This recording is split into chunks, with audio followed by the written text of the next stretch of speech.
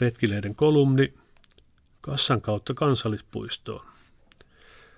Maamme hallitus on ehtinyt lyhyellä taipaleellaan herättää monenlaista keskustelua ja tunteita. Hallitusohjelmassa tukia leikataan ja sohaisuja tehdään suuntaan jos toiseen. Niiltä ei välty luontokaan.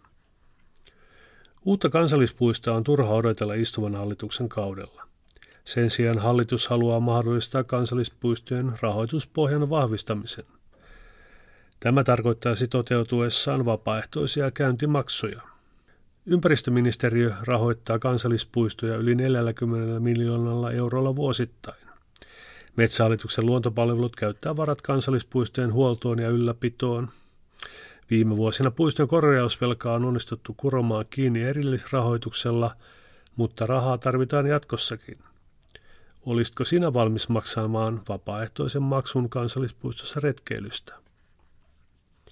Metsähallitus kysyy retkeilijöiden mielipidettä vapaaehtoista maksusta ja sen käyttökohteesta.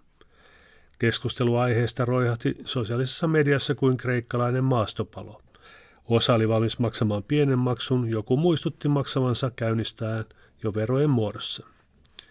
Suuri osa keskustelijoista suhtautui vapaaehtoiseen maksuun kriittisesti. Epäiltiin, että tilapäistä maksusta tulisi ajan myötä pysyvää ja vapaaehtoista pakollista. Entä hukkuisiko retkeilijän hyvää tarkoittava tukiropo valtion pohjattomaan kirstuun vai kohdentuisiko se oikeasti kyseisen kansallispuiston ylläpitoon? Entä asettaisiko kansallispuistojen mahdollinen maksullisuus kävijät eriarvoiseen asemaan ja palveluita käyttäisivät ne retkeilijät, joilla olisi niihin varaa?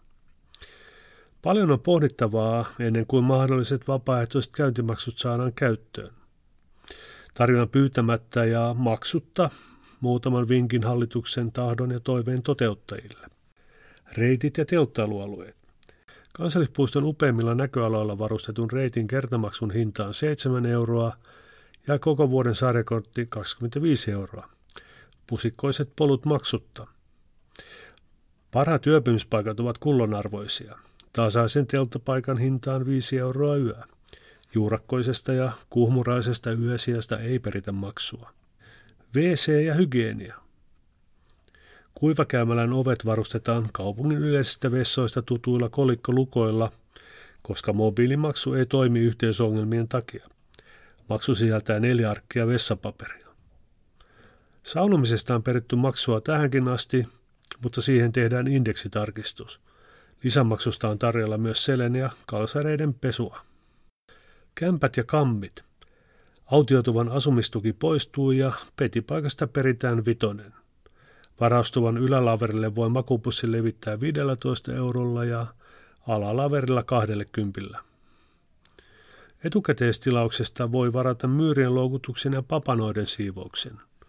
Varakkaammat sisällyttävät talvisaikaan vuokratuvan hintaan ekstra kaasupullon, jonka avulla tuvan lämmitys onnistuu kaasuliedellä. Polttopuut. Tulistelu on yksi tärkeimmistä syistä saapua kansallispuistoon. Makkara- ja kahvitulet tehdään 6 halolla 5 euron hintaan.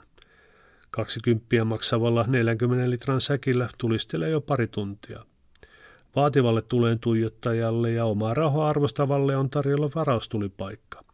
Siitä laskutetaan 150 kertaa ja 225 euroa, jos tulet on valmiiksi sytytetty.